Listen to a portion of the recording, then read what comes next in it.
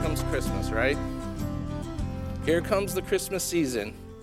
And I think Christmas, more than any other season, that starts with all of the, you can tell because all the things that start to happen, all the symbols you could say, snowflakes, Santas, Christmas trees, seem to be getting here earlier and earlier. I think they were there even before my birthday in September. I think we went to Lowe's and they're already selling Christmas trees. There's the religious stars, angels, mangers, shepherds. Starbucks is serving peppermint mochas, which is my favorite. Right? These are symbols that we have that signify the season that we're in, the season of Christmas, to celebrate a holiday.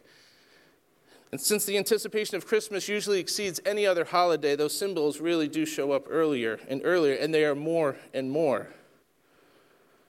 Symbols are important. We use symbols, whether they're trees or statues, wreaths or flags, lights or fireworks. Symbols are used to convey the important message about history or about beliefs, or even used to rally people around an idea.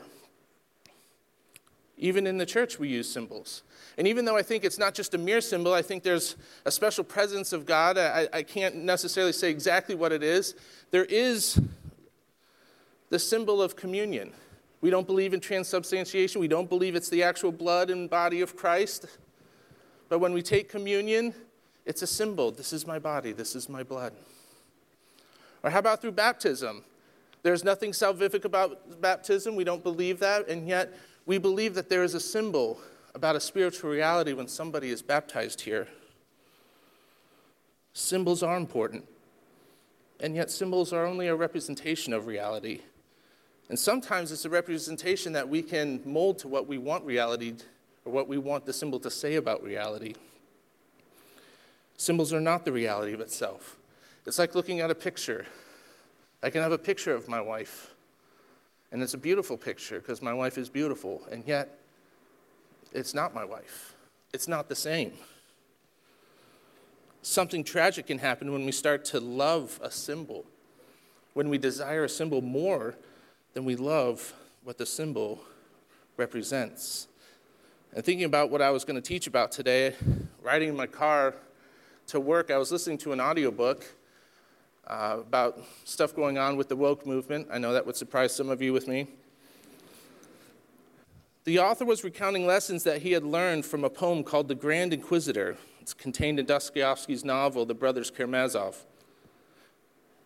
Now in this poem, right, it's a fictional poem, Jesus comes back during the Inquisition. And he comes back and he starts doing things that he did in the New Testament. He starts healing people. He starts doing these miracles. People start to follow him, just like they had in the Gospels. The Catholic Church becomes enraged, and they arrest him. And they actually sentence him to be burned at the stake. Remember, this is a piece of fiction.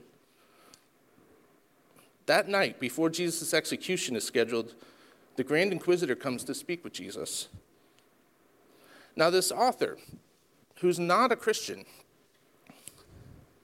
what he learns from the conversation that ensued in this poem was that the Catholic Church had no more use for the real Jesus, but rather just wanted to use the symbol of Jesus to perpetuate its power and influence. In fact, when the real Jesus comes, he stands as a threat to their power and influence, because the Jesus in reality was much different than the Jesus that the Catholic Church had been perpetuating. And so when Jesus shows up, they have to eliminate him. And because if the people knew who Jesus really was, they're not going to follow the Catholic Church. Now, again, this is fiction. So in the end, there's this thing where Jesus kisses the Grand Inquisitor on the forehead after he makes all these accusations to Jesus. It stirs in the Grand Inquisitor's heart, and the Grand Inquisitor, while he doesn't turn or anything like that, he does let Jesus go and just says, never come back. And this author, though he's not a Christian, God used this moment to put a question in my heart that I propose to you today. And that is, do I love the symbol of Christ more than I love the person of Christ? You know, this isn't the first time this question has come up. If we go to Revelation 2, turn there. Revelation 2, this is where Jesus is going to the different churches and he's giving them his assessment of them. I would encourage you, if you haven't heard any messages on this, Pastor Scott did do a series of messages on these different churches and what Jesus said to them. And I would encourage you to go there to our website and download them and listen to them.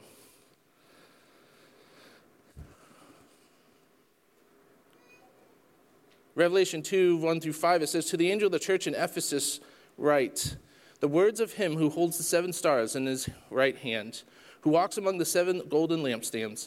I know your works, your toil, and your patient endurance, and how you cannot bear with those who are evil, but have tested those who call themselves apostles and are not, and found them to be false.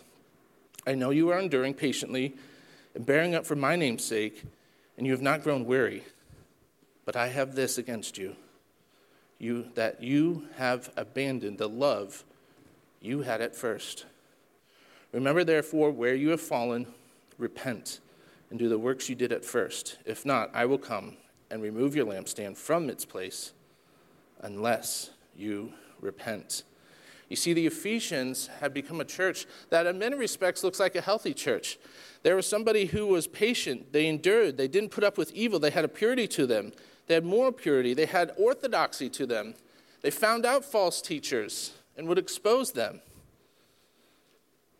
But then what happened is it seemed that they loved these signs, these symbols of a healthy church, moral purity, doctrinal orthodoxy, that symbolized their love for Christ, and they had gotten away from actually loving Christ.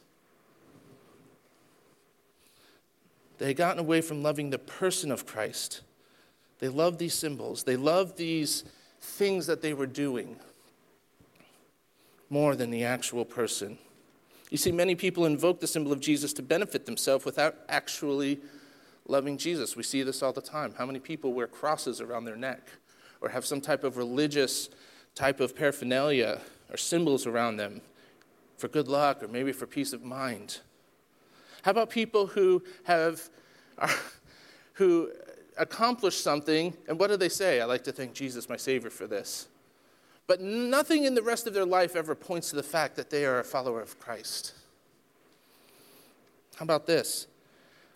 Almost every president, they said maybe the first 5 didn't because they didn't think they had to, but every president since then has given a religious affiliation. And yet, do we really think that our country and the federal government is following God? They do that because they know culturally it benefits them to say that they have some type of religious affiliation. It helps to get votes. You know, I was reading an article that addressed the decline in those that identify as Christians, and they want to know what happened. Why are there so many more people who are not identifying as Christians? The hypothesis they used is, well, it's no longer culturally beneficial to be a Christian. And so those people before who used to mark some type of religious affiliation now are called the generation of nones, N-O-N-E-S. The generation that marks none under religious affiliation because it no longer benefits them. And so as we see in 1 John 2:19, it's not that we have less Christians right now, most likely. It's probably just that those who identified with us before and left never really were of us. And we have a fancy word for that now. It's called deconstruction. I'm deconstructing my faith. Josh Harris has talked about that.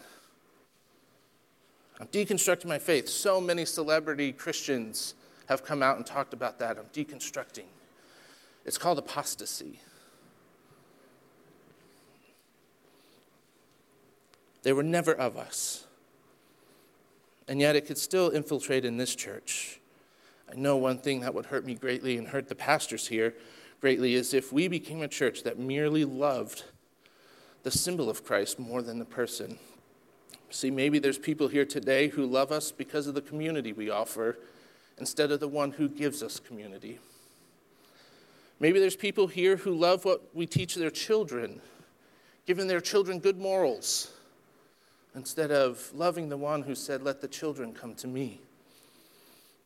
Maybe there are people here who love the biblical values or the conservative values that are taught from the pulpit instead of those who seek to value Christ. Maybe there are people who love our music and love how it makes them feel instead of loving the one who put a new song in our mouth. And while there's nothing wrong with community, I love that we have a great community here. I love that we have great children's programs. I love what Pastor Scott does from this pulpit in teaching us biblical values. I love what Hayward and the band, Pastor Rick and the choir do with our singing. These are symbols of a healthy church and can be empty symbols without a love for Christ. So I come here today with a question that requires our deep reflection. Do you love the symbol of Christ more than you love the person of Christ? And to help us reflect on this question, I ask that you turn to Psalm 63, and that'll be our text today.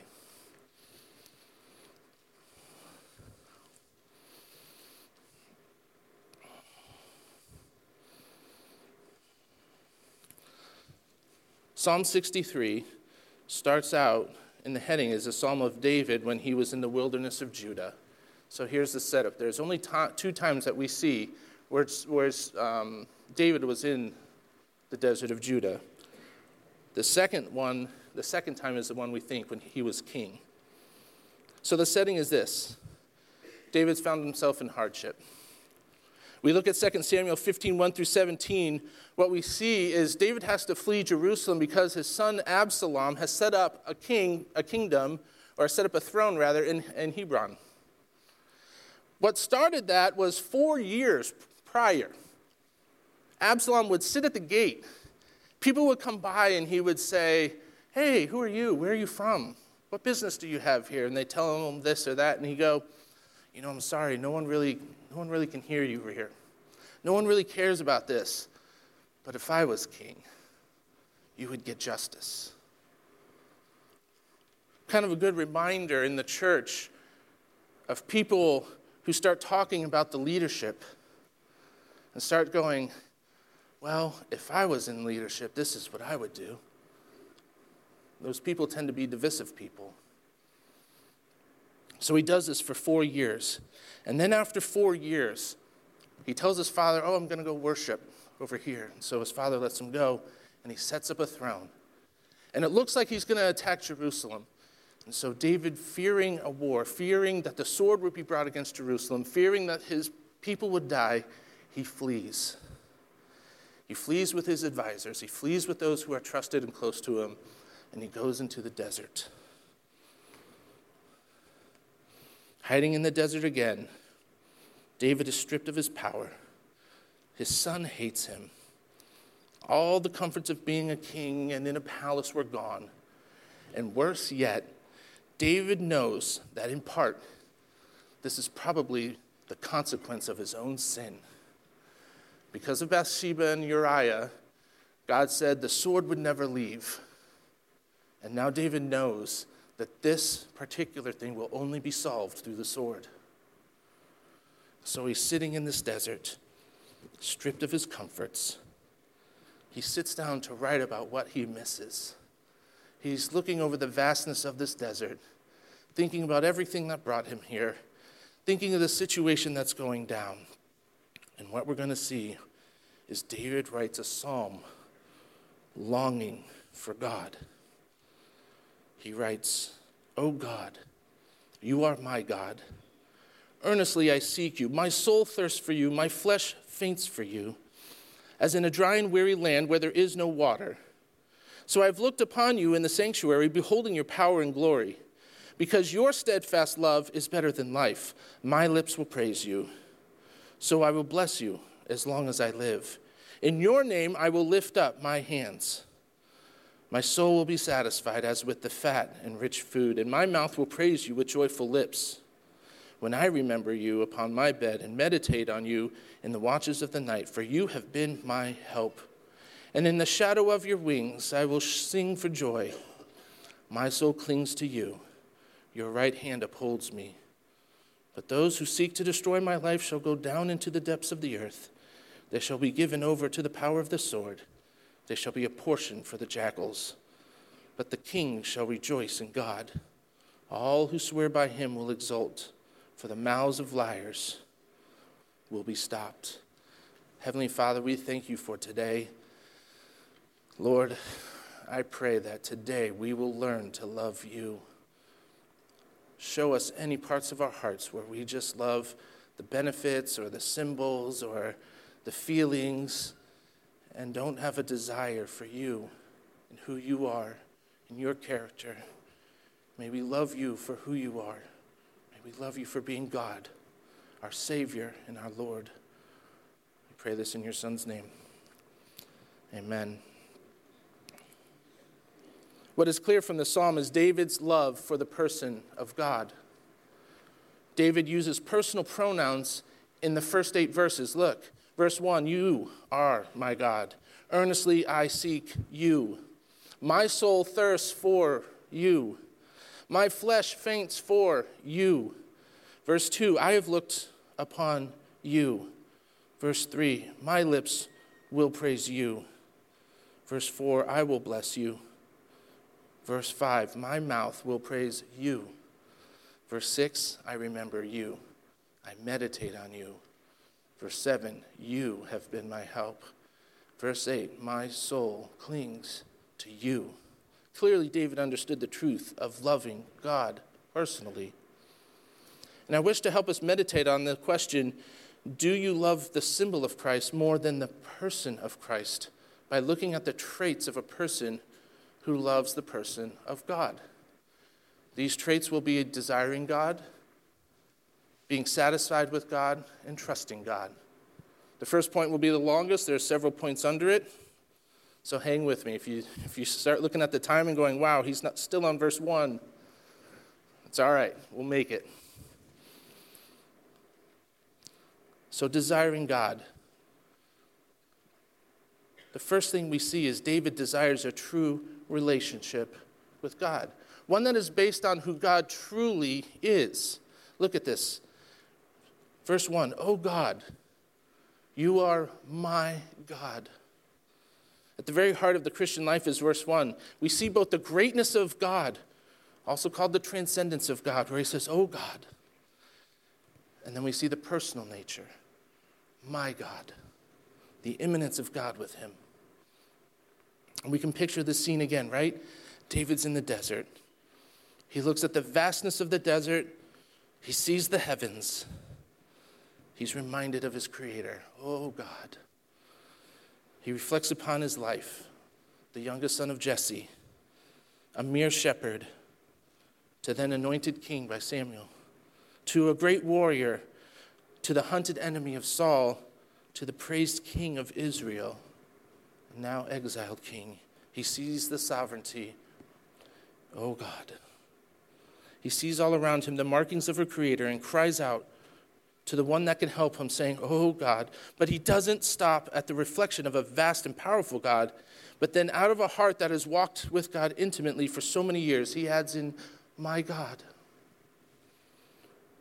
David's psalms show an intimacy with God that was knit so closely that he is said to be a man after God's own heart.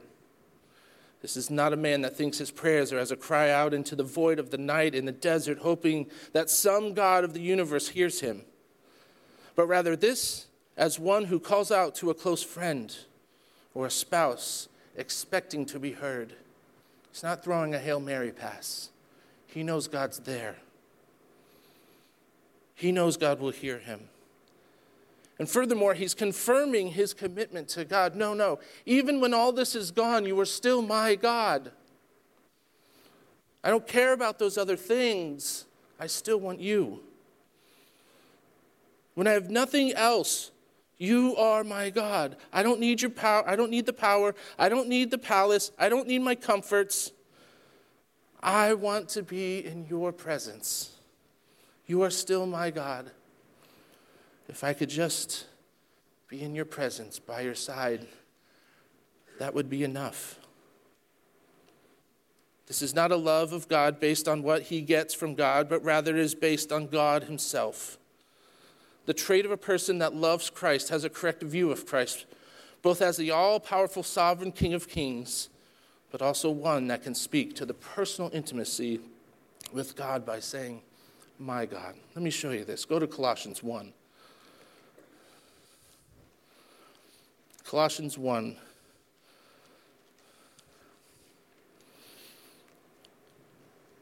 Colossians is basically a book saying that Jesus is better.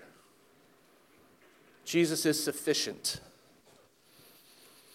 And so he's going to get right to it. He does his introduction, he does his thankfulness, which is pretty common in the letter of Paul. And he gets right into it in verse 15, talking about Christ. Christ is the image of the invisible God, the firstborn of all creation. Right? We're going to get right into the attributes of God and how powerful he is. Christ is the invisible God, the firstborn of all creation. For by him all things were created in heaven and on earth, visible and invisible, whether thrones or dominions or rulers or authorities, all things were created through him and for him. And he is before all things, and in him all things hold together. Think about that right now. Christ is God. He created everything. He was their creation. He's created everything. And not only has he created everything, everything was created for him. The purpose of everything is for him. And not only did he create everything and everything before him, but he sustains everything even now. The gluons that hold together the nucleus of an atom are held together by Christ. He holds us in his hand. And he is the head of the body. And he is the beginning, the firstborn from the dead. And in everything he might be preeminent. For in him all the fullness of God was pleased to dwell. Everything. And through him to reconcile to himself all things, whether on earth or heaven, making peace by the blood of his cross. Oh God, the creator, sustainer, the purpose, he is everything. Oh God, the transcendent, powerful one. And then look, verse 21 starts out a little jarring, doesn't it? And you, oh man, we just got talking about the most powerful being on earth, whose power is frightening. He sustains everything. A mere flinch, and we cease to exist. And he goes, and you, and you're like, what about me? And it doesn't get better. Who once were alienated and hostile in mind, doing evil deeds. Oh man.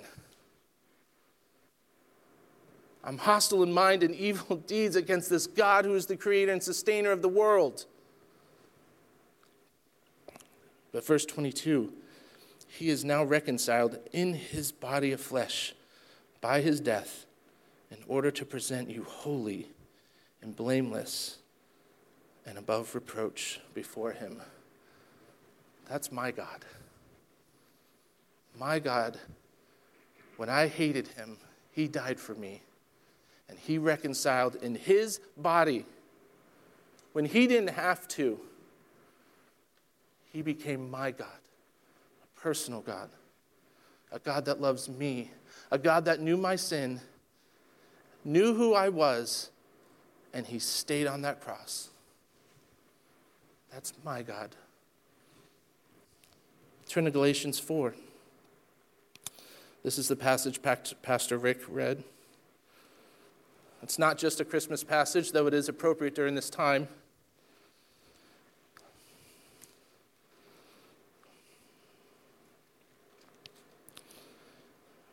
Again, it starts off where we're not in a good way. In the same way, when we were children, we were enslaved to the principles of this world. We were slaves to the world. The world thinks they're free. Oh, we don't have to do all those things you Christians do. You guys are all confined to these rules. Well, you're slaves of the world. But when the fullness of time had come, think about that.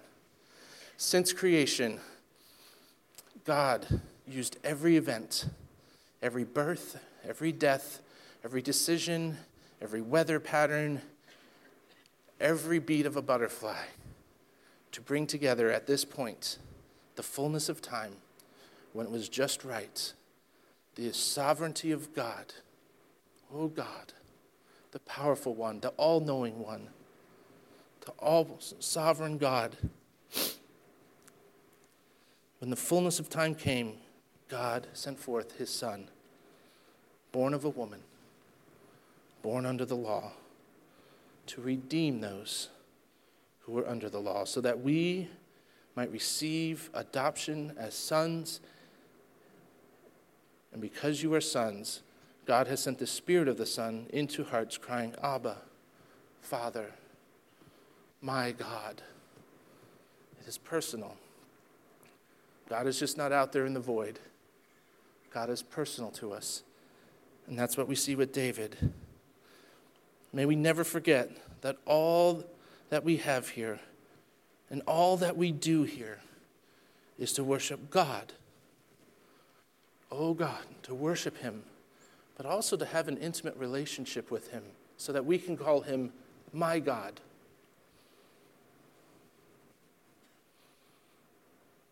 Everything in this building, the lights, the sound, the decorations, the words on the screen, the padded seats, the air conditioning, everything in this building must be here in order to facilitate our worship of and a deeper relationship with God.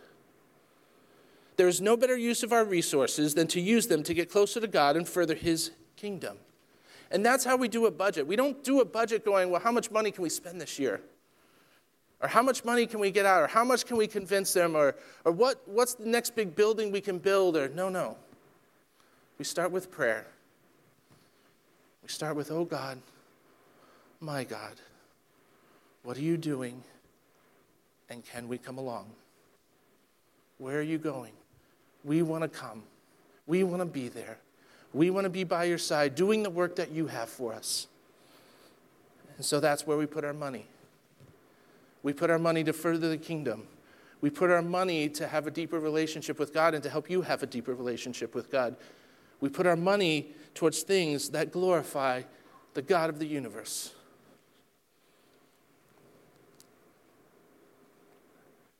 Because we want a true relationship with God. We want to worship God as he truly is. Secondly, we desire an immediate relationship with God. Go back to Psalm.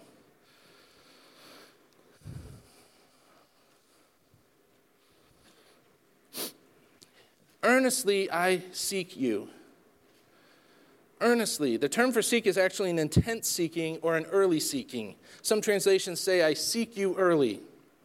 The idea, though, is I seek you at the early possible moment, right? I seek you now. I seek you immediately. In medicine, we would say, I seek you stat. Double stat, triple stat. I want to see you now. I need to see you now. Again, the idea isn't that this is David's last resort and he is hoping to be heard, but rather this is David seeking God as soon as he could because David misses the intimacy he had with God. Our seeking God should not be just for some time in the future. He is not a God we only look forward to seeing on Sundays or on holidays. He is one we need to see now, every day, every moment. Go to Psalm 105.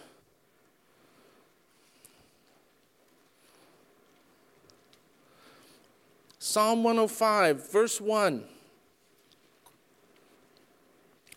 He says, oh, give thanks to the Lord, call upon his name, make known his deeds among the peoples, sing to him, sing praises to him, tell all of his wondrous works, glory in his holy name. Let the hearts of those who seek the Lord rejoice.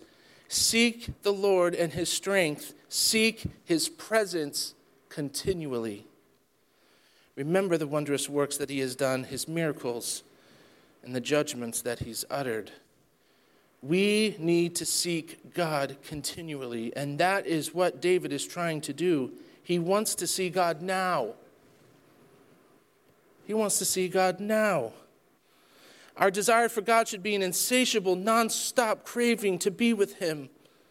And I know that's a tall order, and I know that we will fail to do that perfectly. But though we may not see perfection, I would ask us to consider, what is the direction of your heart? right? We say that sometimes. It's not perfection, it's the direction. What is the direction of your heart? And is God not honored in our struggle for perfection? When we say, I know I can do better, I want to be closer to God. Seeking God early also just can mean seeking God early. How long from the time that you first wake up does it take you to seek after God?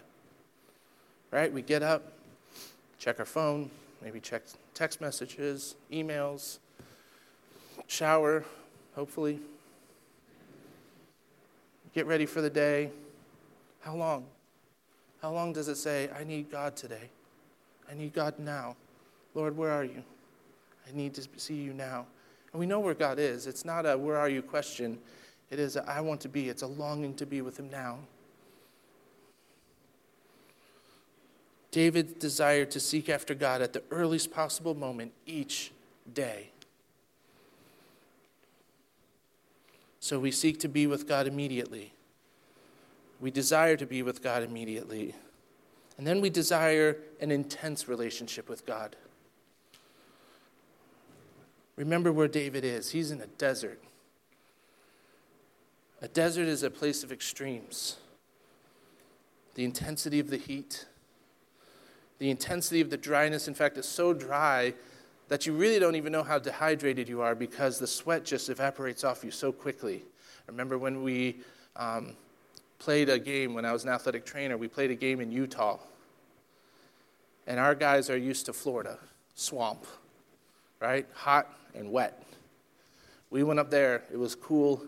It wasn't that cool, but it was really dry. Immediately got off the plane and everything on me cracked. Right? And we got hammered that game because our guys didn't feel like they could breathe. They all felt like they were dying. Everything on them was dried out. It wasn't a good time. But that's the desert.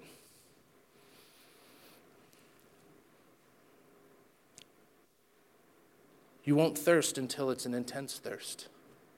You won't realize it. There's intense isolation, right? There's no help in the desert. There's no help where David is. If they forgot something, it's forgotten. They're out there. Hopefully they brought enough food. Hopefully they brought enough water. Hopefully they have enough supplies. Everything that happens in the desert, it just pops up the intensity, doesn't it? All aspects of life increase in intensity. You can't get help easy. You can't get food easy. It's dry. Nothing's around. He uses that picture. He uses that intensity to say this, my soul thirsts for you.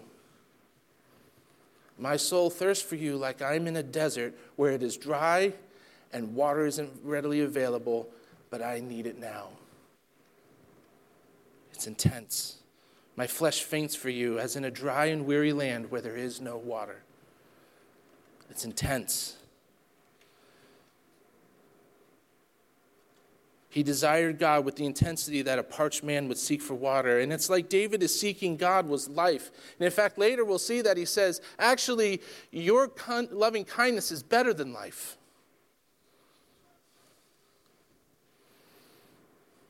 It's more desirable for life. David would gladly die of dehydration in the desert if that's where he could be with God. Do you have that intensity? Go to 1 Corinthians 9. Now, I know we're in 1 Corinthians, but I went a couple chapters ahead.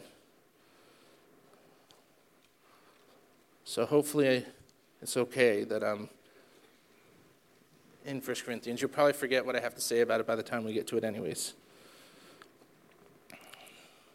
1 Corinthians 9:24. Here's the setting.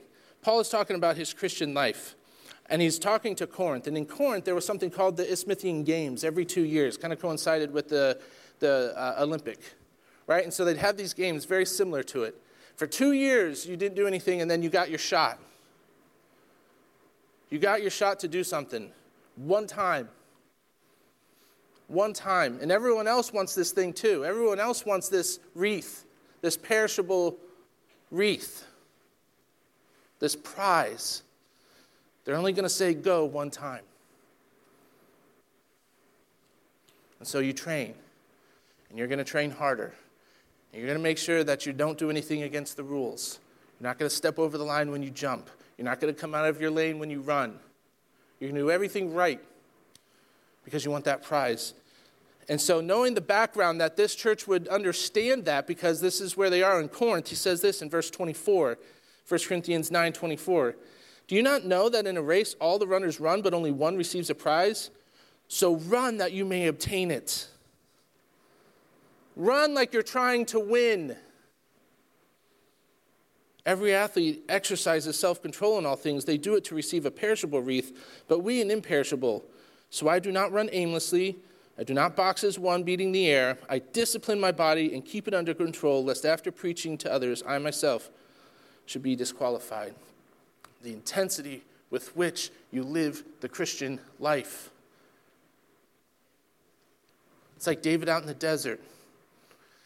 Or it's like training to be an Olympic athlete. And that's going to cause an intensity, and that's going to cause you have to give up things.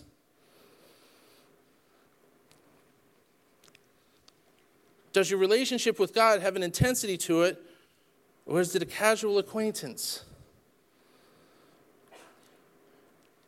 You know, everything that happens in an athlete's life is for what they're doing. The way they eat, the way they sleep, the way they rest. All of it goes towards their training for that prize. So let me ask you, what does your life show? Does it show an intensity to live for Christ? What do you spend your time on? What do we spend our money on? Is it our own personal entertainment? Is it our pleasure? Do we spend more on that than we do our relationship with Christ? Do we take the classes we need? Do we read the books we need to read? Do we read the Bible and learn how to study the Bible and do it like we need to? Or do we desire comfort? Do we desire pleasure? Do we desire entertainment over God? David is in the desert with nothing. Instead of desiring the comforts of his kingdom, he wants God. Are you more passionate about your personal relationship with God than anything else? How about politics? How worked up do we get about politics, and we speak out online about politics, and we study about things, and we read articles? Do we do that for our Christian life, or is that just for Sundays and Wednesdays? Where is our intensity for God?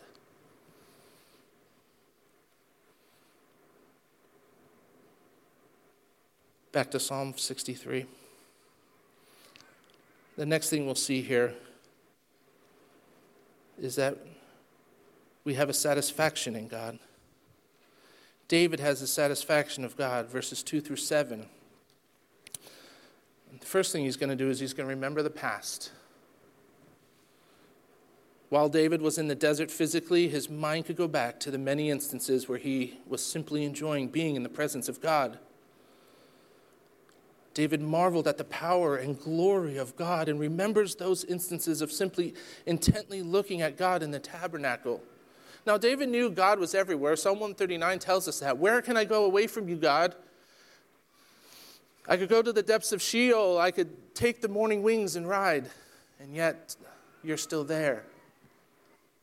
So David knows God is everywhere. And yet, he doesn't have that presence like we have the presence of the Holy Spirit in us. That God after Pentecost, right? As we've been learning, we are a temple, as Pastor Scott has been talking about us. The Holy Spirit indwells us differently. So David yearns to be by God, yearns to be, while he wouldn't go in the Holy of Holies, he would be in the tabernacle near to God. Let me ask you, do we as believers take time to simply look at the attributes of God? Do we sit in a quiet place and think about the attributes of God and desire to be in a place where we can see him uninterrupted? In a world of beeps and rings and notifications, alarms and distractions, do we take time to simply quietly sit and consider the magnificent attributes of God? Do we remember that? What we see here from David is that when we take the time to do that, when we take the time to contemplate that, the person of God, we become satisfied with God, resulting in joy in our life.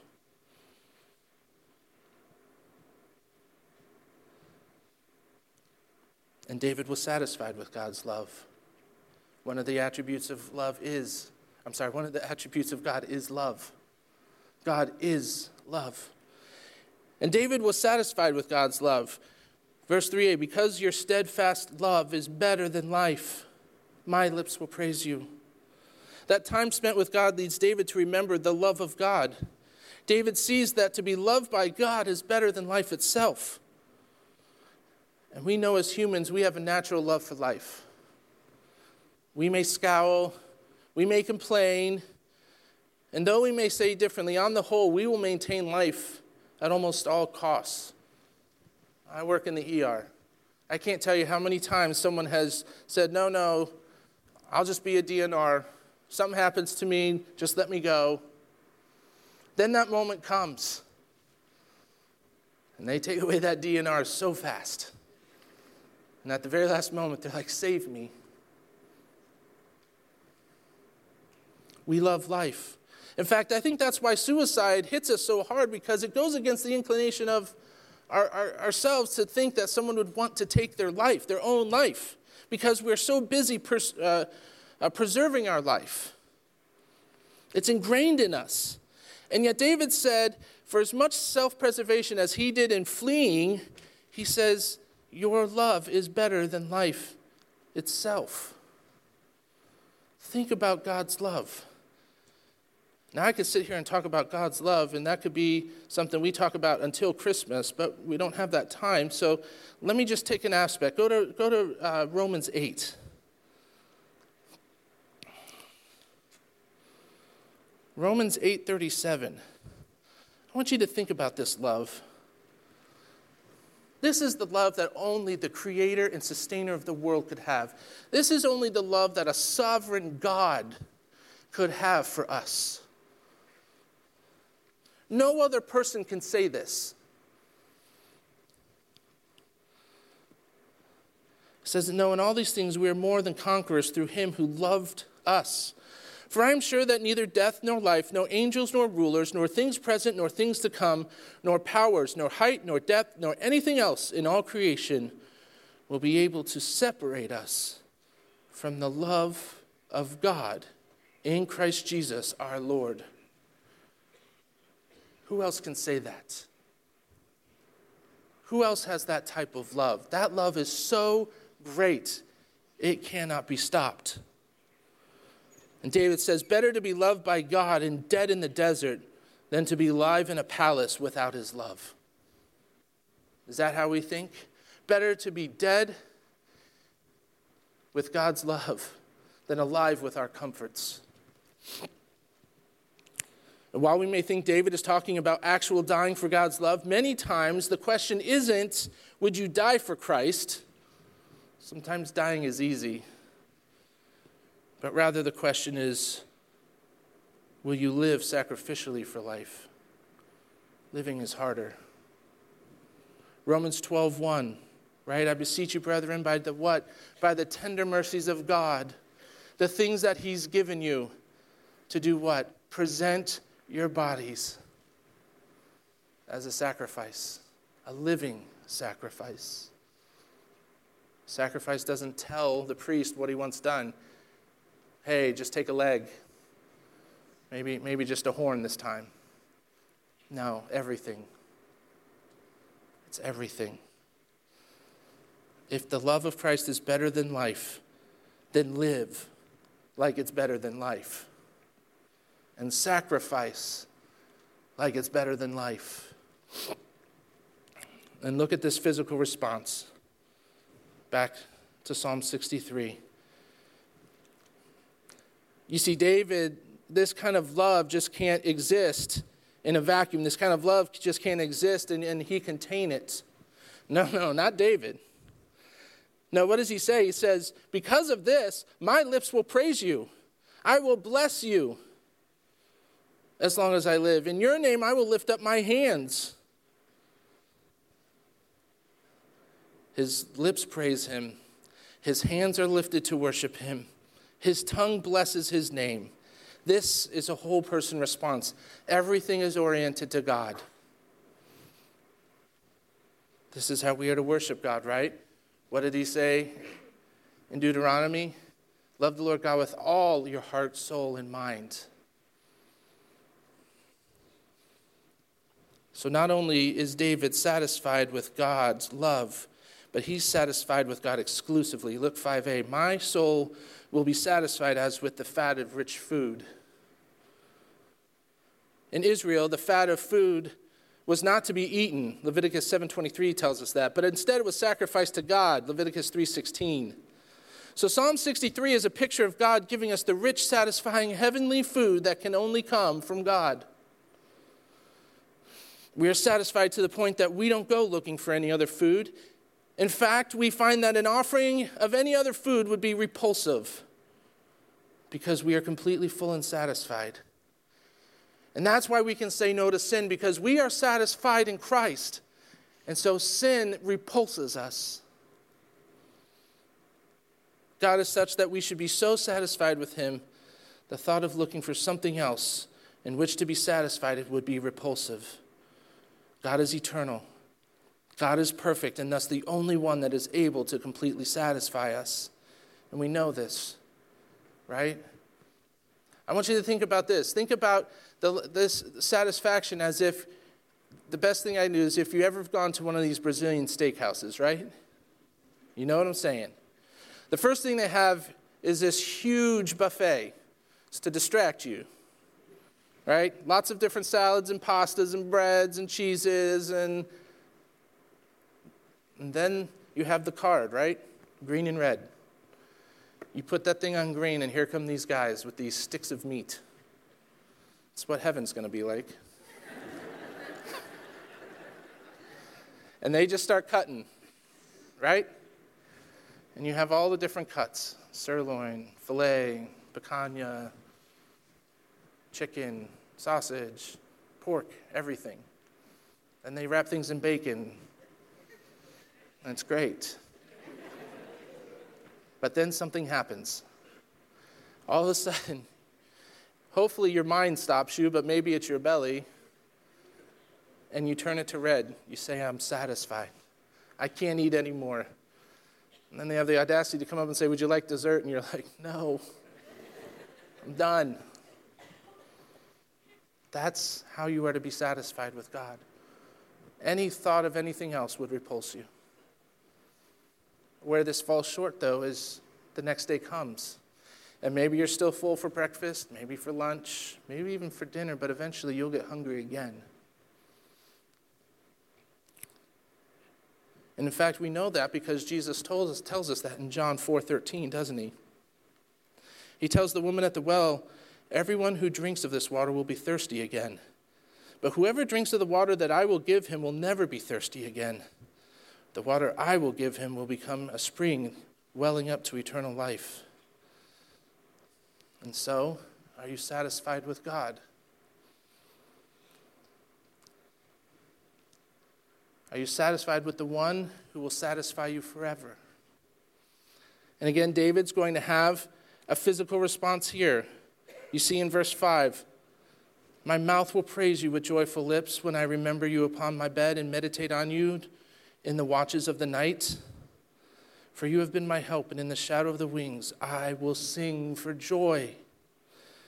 We praise God not under duress or brutal compulsion, but like what Paul tells us in 2 Corinthians 5:14, the love of Christ compels us.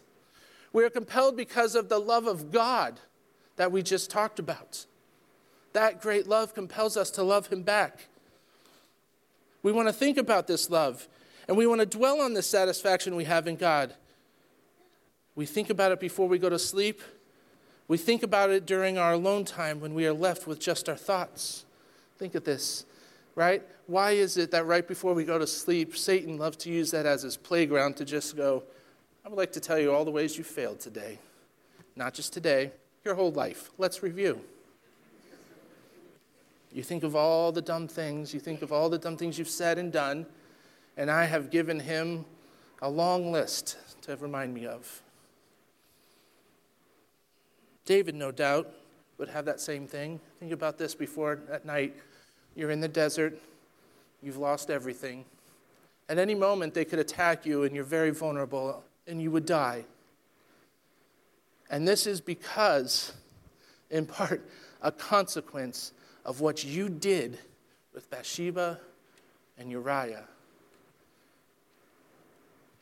It's probably not very easy for him to fall asleep if that's what's on his mind.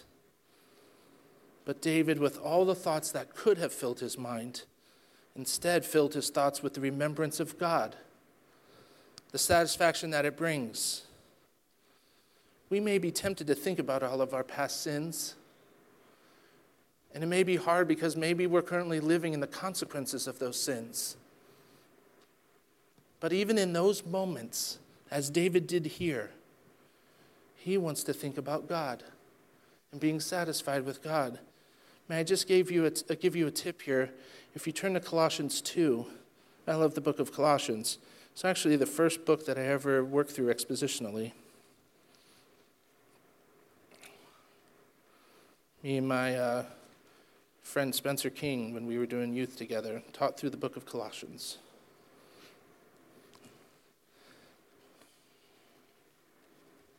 Colossians 2, verse 13 says, "In you, who were dead in your trespasses, in the uncircumcision of your flesh, God made alive together with him, having forgiven us all our trespasses, by canceling the record of debt that stood against us with its legal demands. This he set aside, nailing it to the cross.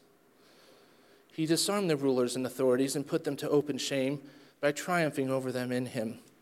May I ask you to do the same? When those thoughts come upon you, when those doubts, when those sins come upon you, nail them to the cross and be satisfied in God. Yeah, you may have to live with your consequences, and God will bring you through. But don't let sin keep you down. Don't let your own sin keep you from looking to God and being satisfied with him. Because God doesn't. He nailed them to the cross, and they're no longer held against you. Lastly, we see that David trusts God. Verse 9 through 11.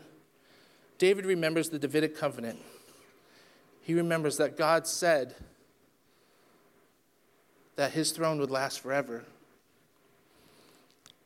Knows that God will establish that throne. David knows all he has to worry about is clinging to God, and that God will vindicate David as he saw fit.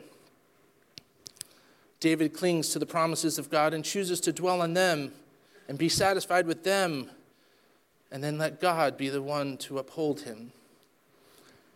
We have that too if we turn to Matthew. Familiar part in Matthew 6, right? Matthew 6:24.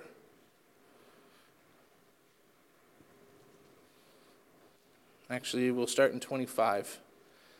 It says, "Do not be anxious about your life, what you will eat, what you will drink, about your body, what you will put on. Is life more than food and the body more than clothing?" And then he gives illustrations about the birds and how he feeds them, and about the grass and how they look better even than Solomon in all his glory. In verse 30 he says, "But if God clothes the grass of the field, which today is alive and tomorrow is thrown into the oven, will he not much more clothe you, O you of little faith?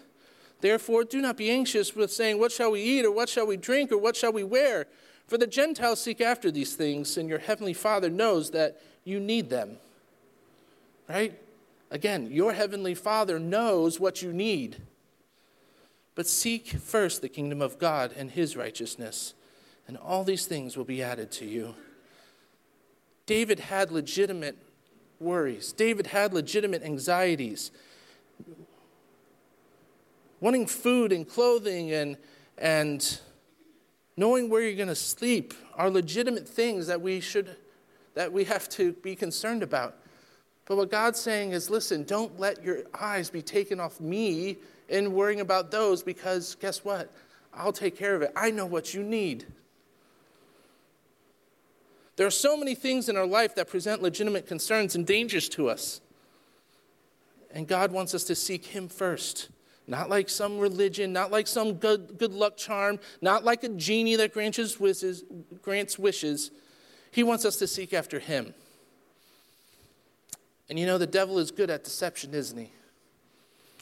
And one of the ways, he knows he can't get us, but he makes us ineffective by making us get busy about all sort of things to distract us. Right? He gets us thinking about pandemics. Oh, what are you going to do about Omicron now? Delta was yesterday's news. Omicron's the new one, guys. What are you going to do? New York's declared a state of emergency. We're starting to cancel flights. We don't even know what this thing is. We don't know how effective it is. We don't know how dangerous it is. We just know it's there. God's saying, are you going to worry about that, or are you going to seek after me?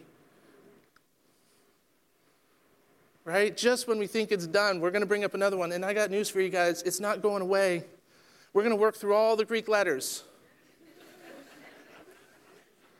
And then I don't know what we'll do, because we're going to run out. And it's going to keep coming. Are you going to seek first the kingdom of God? We have riots. We have social media. We have politics. We have critical theory. We have all of these things. It distracts us. Some of them can be legitimate, and sometimes we do have to address these things, but we address them as we move forward. We address them as we make disciples. We address them as we attack the gates of hell and move the kingdom of God forward. We don't stop. We don't get distracted. It's not sock and bop when we're all over here doing everything else, and we're not doing the one thing we're supposed to be doing. Look at Luke 10.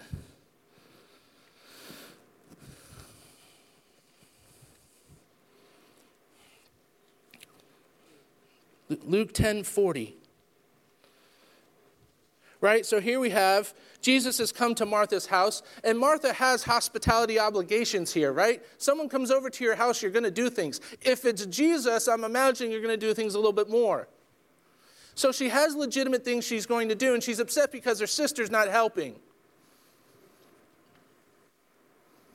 And so she cries out to Jesus because she was distracted. And she says, Lord, do you not care that my sister has left me to serve alone? Tell her to help me. Look what it says before she did that, though. She was distracted. So what does Jesus say to her? Martha, Martha, you are anxious and troubled about many things, but one thing is necessary. Mary has chosen the good portion, which will not be taken away from her. I ask you, are you distracted and anxious about many things, or have you chosen the one good thing that should not be taken away? And that is God, and that is worshiping God, and that is a relationship with God. What distracts you from spending time at the feet of Jesus? Jesus is saying, I'm right here, don't get distracted. And so we trust the promises God's given us. We trust that he will provide everything we need. We trust that all these things will be added to us as God sees fit. We trust that in Romans 8:28, all things will work together, right? They either work together for our salvation or our sanctification, and if they're bad enough, they'll lead to our glorification, won't they? Because the worst they can do is kill us and send us to glory. So everything will work together for our good and for God's glory. You know, there's no doubt in my mind that much like the Grand Inquisitor, if Jesus came back today, many who call themselves Christians would hate him. You see, for many churches and many believers, Jesus has become nothing more than a symbol to them.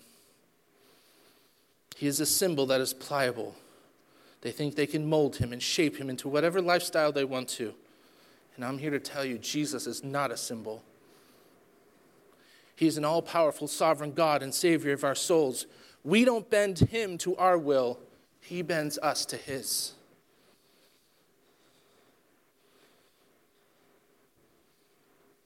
So for some here today, Jesus may have been nothing more than a symbol, and maybe has not been anything. I'm here to ask you today, and here to tell you, Jesus is a real person who is God and who is holy, and your sin is separating you from him. I beg you to repent. I beg you to confess your sins to God, confess that Jesus is Lord, and give your life to God as a living sacrifice. Have a personal relationship with God. We'll have men up here in front if you want to talk to them that can show you how to do this. I can show you what it means to have salvation and a personal relationship with God.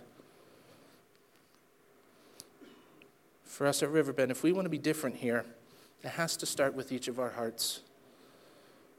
Riverbend is not some abstract entity, but rather it is each one of you collectively coming together, right? Riverbend isn't just something up in the ether. It's made up of each and every one of you sitting in the pews. That's Riverbend. And so if we want to change Riverbend, it starts with our hearts individually. If we wish to be different than the Ephesian church, then each of us has to examine our own hearts and see, do we love Christ as a symbol, or do we love the person of Christ?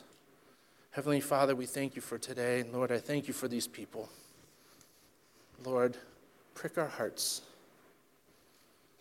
Prick our hearts that we may be people who love you and not just the symbol of you. May we be satisfied in you. May we desire you. May we trust in you. Show us where we aren't doing that. Show us our impurities, Lord. I thank you for these people. I thank you for their willingness to listen to me. I pray now that we will take this message and we will apply it to our hearts. In your Son's name, amen.